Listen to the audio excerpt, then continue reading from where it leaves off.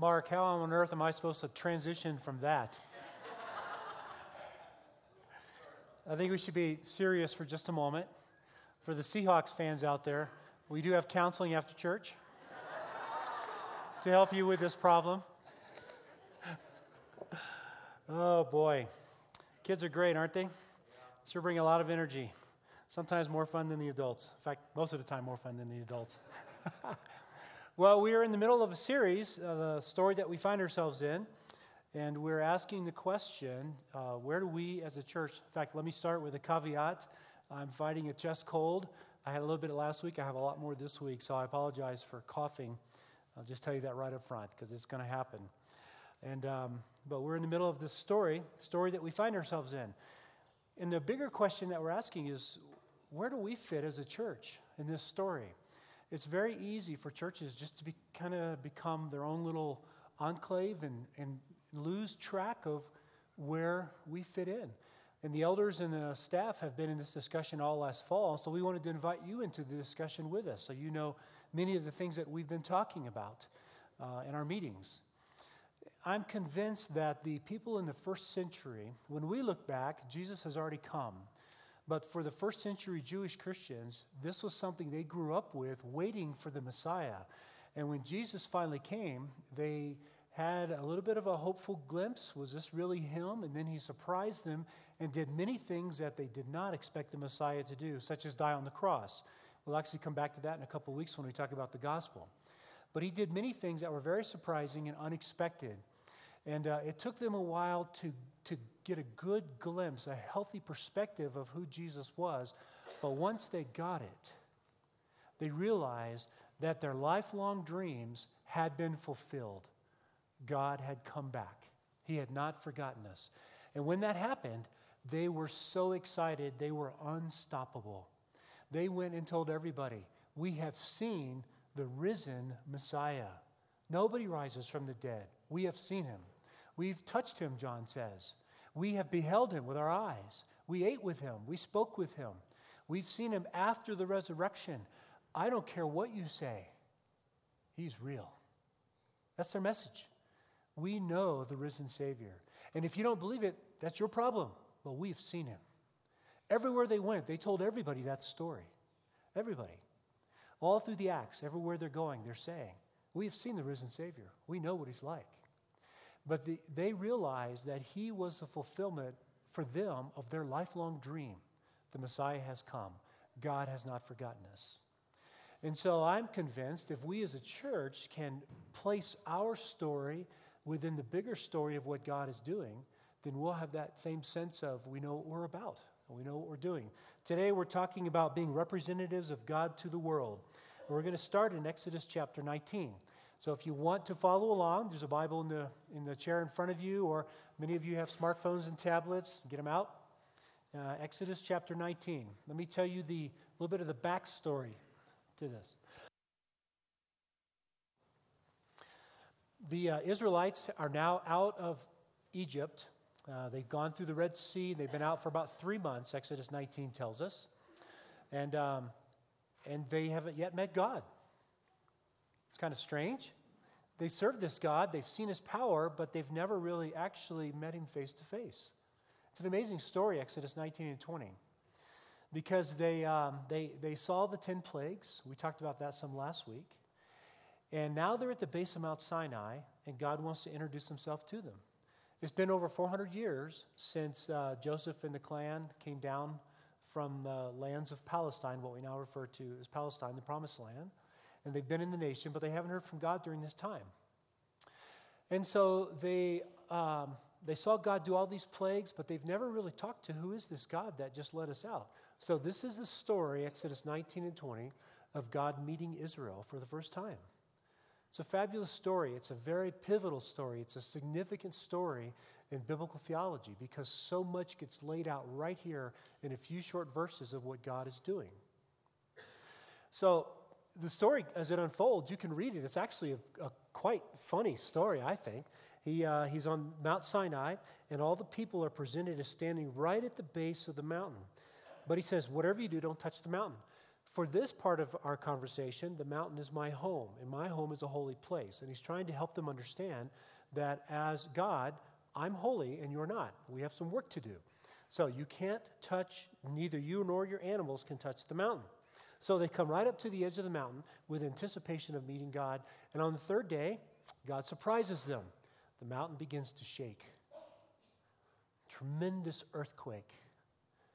There's this smoke that covers them. Trumpet begins to blare. Lightning, thunder, noise. They can't stand it. And then in chapter 20, the next time we see the people, they're standing at a great distance. You know what happened? They ran away. They're terrified. When they finally meet God, I mean, how many of you think that when we meet our personal God, he's going to terrify us, right? But that's what happened. They're standing on the other side of the valley. So Moses goes trucking after them. And in verse 20, he says something very, very important. He says, do not be afraid. Do not be afraid. Aren't those good words? God just terrified them, and he says, do not be afraid. God has come to test you so that the fear of God will be with you to keep you from sinning. Verse 21, but the people remained at a distance. Still a little unsure. This is the very first time we see this concept of the fear of the Lord. And at the heart of the fear of the Lord is not being afraid of God. It's having this incredible sense of who he is and how powerful he is. God did this on purpose to put that fear in them so that they wouldn't worry. From here on out, they could say with confidence, our God is more powerful than all the other gods. My dad's bigger than your dad. Basically, it's a message. Our God is all powerful. We saw him shake the mountain. This comes back in Hebrews 12 and 13. This imagery comes back that we serve a God who can shake the mountain. That's how big he is. So you understand this concept of the fear of the Lord? Moses is saying that doesn't mean be afraid of God.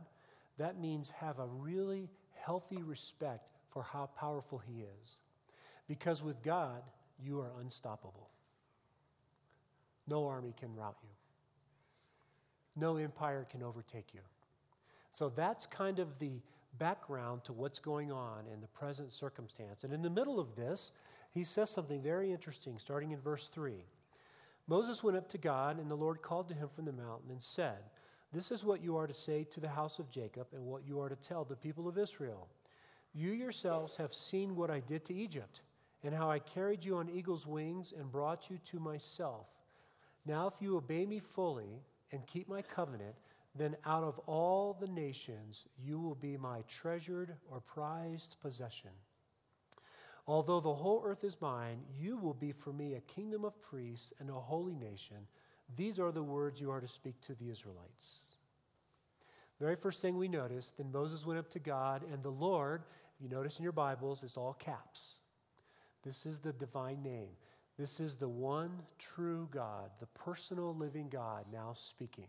He's now talking to his people, and he says some very critical things that we need to look at. The first thing he does is he reminds them of what he has already done. Verse 4, you yourselves have seen what I did, past tense, and how I carried you, past tense, and how I brought you, past tense, to myself. He's already delivered them. This introduces a concept in theology that's very, very important. Grace always precedes obedience. We have 18 chapters of God's deliverance and salvation before a single chapter of law.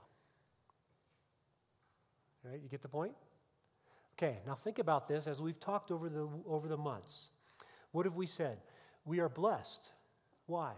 So that we can be a blessing to others. We are forgiven. Why? So we can forgive others. We are loved. Why? So we can love others. Last week we talked about we are redeemed. So we can live redemptively in the lives of others. You see it? Obedience always follows grace. God acts first, and then he asks us to respond. That's the answer. That's a pattern. We see it right here, and it just permeates the scriptures through and through. Obedience is important. This text is a very important text because it represents what God is going to do to fulfill his promise to Abraham throughout the entire world. It's captured right here in these 3 verses that we just read. So, let's get into it. What are we here for? Well, first of all, Israel is to be a special people, but they're not to be the only people. We're going to look at what he says to Israel, and then we're going to find the corresponding section in the New Testament that relates it to us. So eventually we're going to get to who we are as a church. Israel is to be a special people, but they're not the only people. He does tell them in verse 5, that out of all the nations you will be my treasured possession. I can't say how wonderful these words are. No God in the ancient world, no religion said that. The gods were not personal. And to have a living God come along and say, you will be my prized, my treasured possession. Aren't those words of grace, of blessing? Aren't those words, think about if your parents said that to you, I love you. You are a special blessing to me. If you haven't said that to your children, you might think about that. What a great gift to pass on. And this is what God says. But then he goes on and he says, although the whole earth is mine, he captures the whole earth, you will be for me a kingdom of priests. So while Israel was unique, it was not an exclusive club. It wasn't. God rescued one nation in order to reach all the nations. Genesis 10 and 11, you have the Tower of Babel and God creating all the nations. Genesis 12, the very next chapter, he chooses one to reach all the rest. So here's God, and he creates a kaleidoscope of nations, different ethnic groups, different colors that surround him, so that we can all see him through the lens of our culture. And then he chooses one to reach the rest. So this is not an exclusive club. This speaks about the universality of God's mission. And I'm not talking about universality of salvation. I'm talking about God cares about the entire creation, every person there. So God's business with Israel is really his unfinished business with the rest of the world. That's what that means. His business with Israel, by focusing on them for a period of time, represents his love for us and his unfinished business to reach us. And by the way, we're all sitting here today. Most of us are not Jewish. We represent the fact that God has been faithful to his promise. He didn't forget us. Just what he said to you do with Abraham, he has done it. We have come to know the one true God. Well, in the middle of that, he says 2 things about Israel. One is that they will become a kingdom of priests. See it, verse 6? You will be for me a kingdom of priests. Priests stood in the middle between God and the rest of the people. So you have God and you have the people, and you have a mediator who is a priest. The priests had 2 significant tasks that they did daily when they were serving. One was they taught God's ways to the people. That's what they did. This is the God who has introduced himself, and this nation doesn't know him. So these priests begin to teach God's way to the people. Well, not only that, but they bring the people's sacrifices in to God and offer them to God. So you see the 2-way street? So they take God's teachings and they pass it out, and they take the people's sacrifices and offer it back up to God.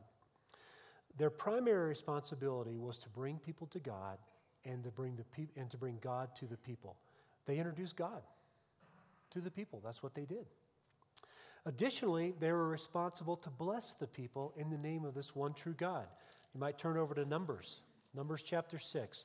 It's a very famous verse. Many of you have heard it, I'm sure, many times. Numbers chapter 6, verse 22. The Lord, and that's all caps again, so this is dealing with the personal nature, the personal name of the one true God. This one true God said to Moses, tell Aaron and his sons, this is how you are to bless the Israelites. Say to them, the Lord, this one true God, bless you and keep you. Aren't those good words? In a world where God didn't bless the people, the one true God bless you and keep you. Let him make his face to shine on you, be gracious to you. Let the Lord, this one true God, turn his face toward you, not away from you, and give you peace. So they will put my name on the Israelites, and I will bless them. We're talking about ownership. But what's unique about Exodus 19 is that he says, you will be for me a kingdom of priests. Every one of you will become a priest. He's casting a vision. He's giving us a glimpse into the future of what's coming. Who was the nation of Israel to be priests on behalf of? The rest of the world, all the nations. It's just buried right there. You as a kingdom will become, you as a nation will become a kingdom of priests. This is where you're headed. You're going to bless the entire world. Being a priest involves fulfilling the mission of God. It involves mediating between God and people. It involves bringing the truth out to people about who this one true God is and bringing them to God in their sacrifices and connecting them. That's the very nature of our priests. Look with me in Romans. I want you to see that. Both Paul and Peter understood their ministry this way. Romans chapter 15. Right near the end of the book. Romans chapter 15, verse 15.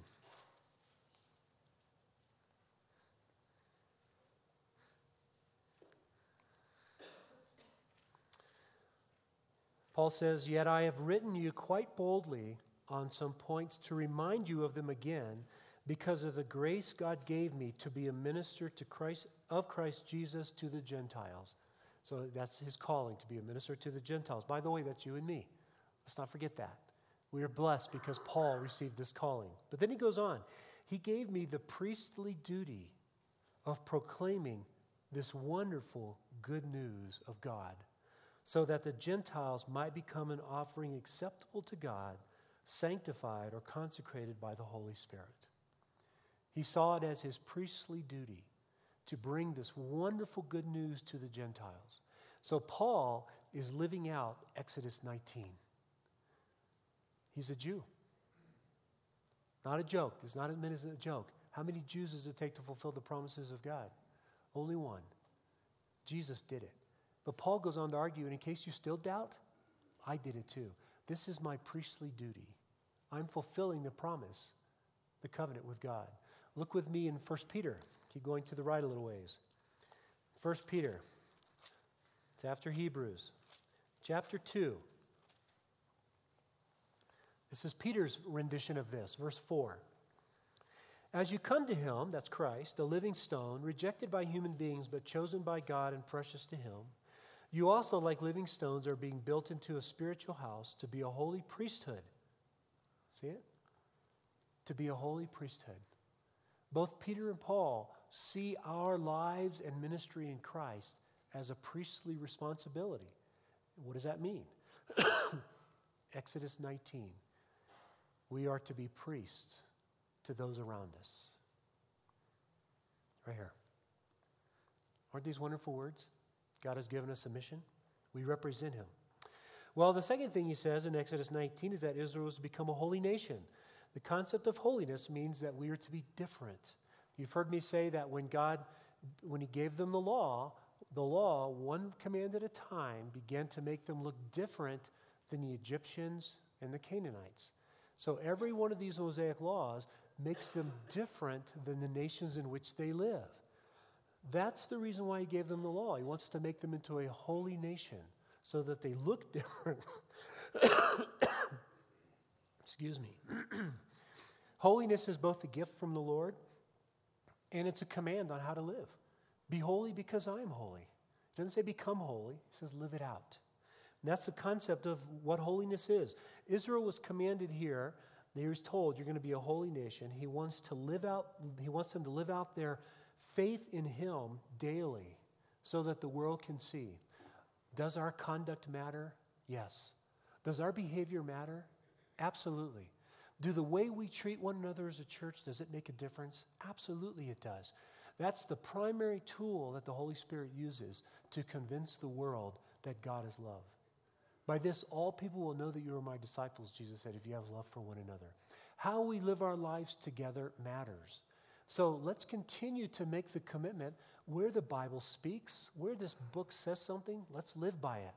So if it says in 1 Thessalonians, in everything give thanks, for this is God's will for you, then let's practice that.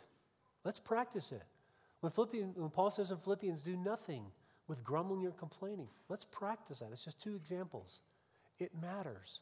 It really does make a difference in the world around us. And I want us to be a church that lives this out every day as much as we are able by God's grace. The message to Israel was clear. Be what you are now that you know him, or be different. That's what it means. Be different. Look different than the world around you.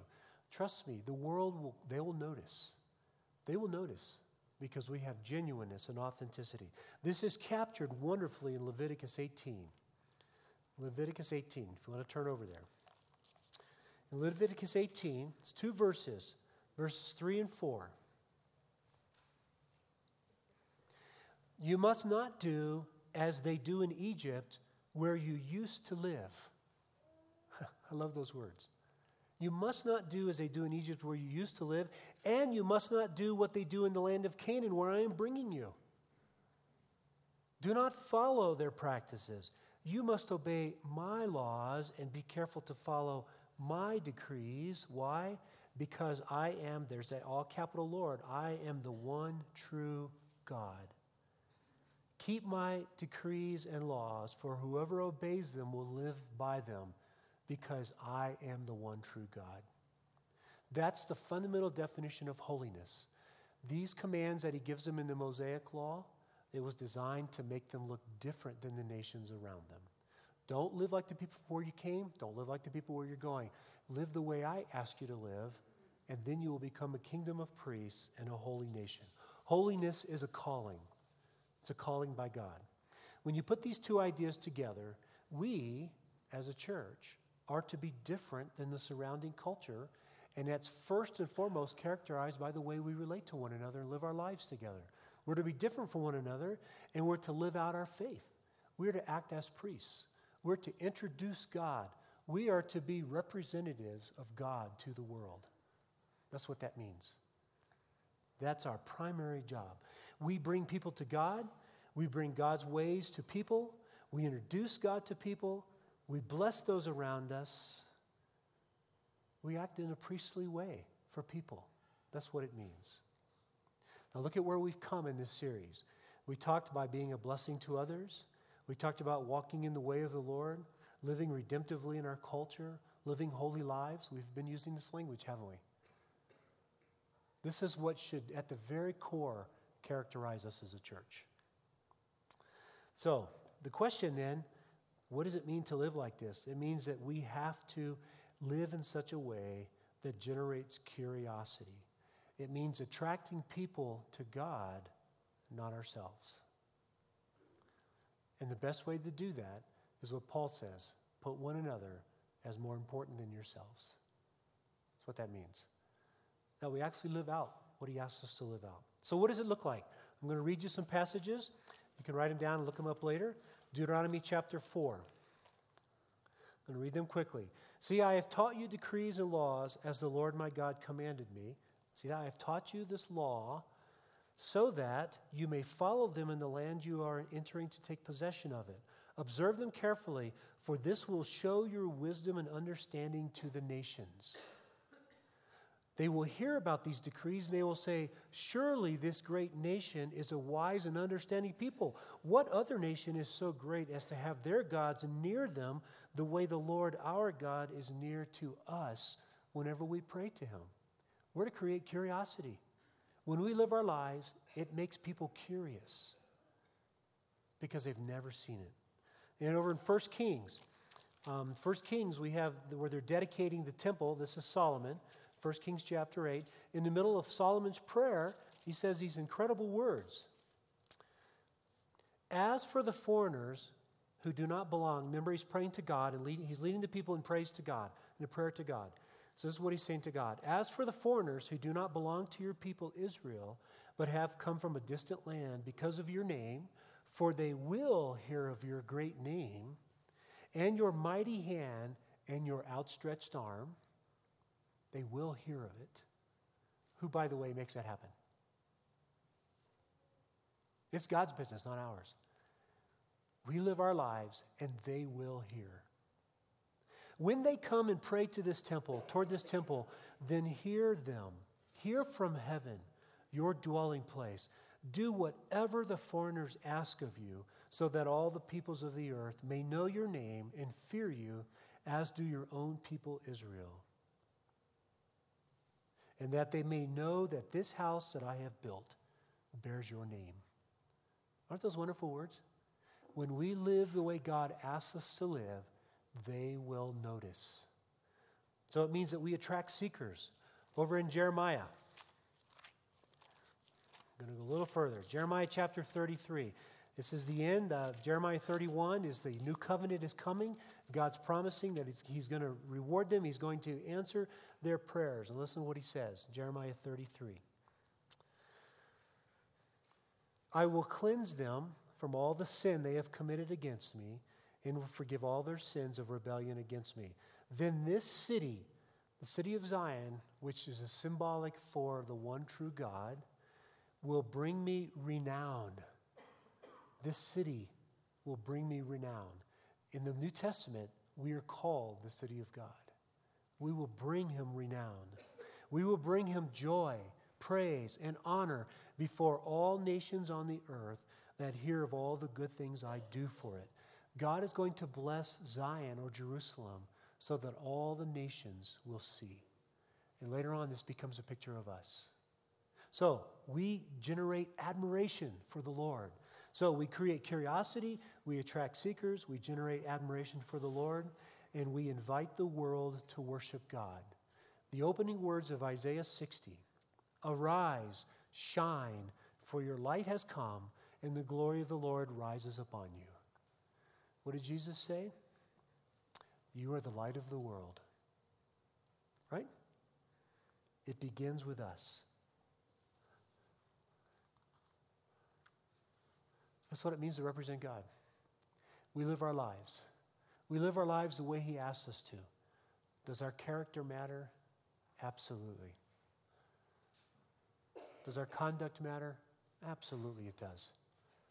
And the primary reason it matters is, number one, is this is what God created us for. He created us to be loving, to be forgiving, to be generous, to care for people. He created us for that.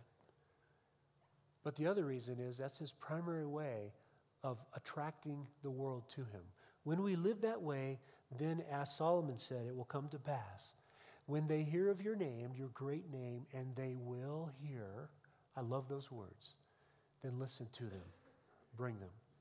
This can only happen because we are growing in our relationship with the Lord. Remember our mission statement etched in the glass up there? This can only happen because of what that says. Going passionately out of our growing intimacy with God. And what have we been doing? We've been talking back and forth about what it means to be a blessing to the nations, while at the same time, what does it mean to live in fellowship with one another? As we live our lives the way God has asked us to live, then they will hear. That's his responsibility. That's why Peter says, always be prepared to give a defense. I'm going to ask the ushers to come forward. We're going to take an offering in just a minute. Peter says, always be prepared to give a defense for when they ask you questions. What's the assumption? The assumption is that God has done his work. We've lived our lives faithfully, and they come and they ask questions, and they want to know. Because when they look at Dillon Community Church, if we're living our lives the way God asks us to, you know what they find? They find authenticity. They find genuineness. They find concern. They find care. They find people that say, I am going to be a grateful person, and we're going to be a grateful church. They find people that say, no, we're not going to grumble and complain. No, we're going to be generous. We're going to love people. We're going to help them. And as Solomon says, and they will hear. That's God's job. Thank you we're going to take an offering. Thank you for whatever God has put on your heart to give. You're very generous, and we love you deeply. Thanks for taking care of us. So let me pray. Father, I do pray for this offering. I pray, Lord, that you would bless the people as you told Aaron to, Lord. Shine your face upon them. Give them great blessing. Turn toward them, not away. Bless them, Lord, because of their sacrifice for you. In your Son's name we pray. Amen.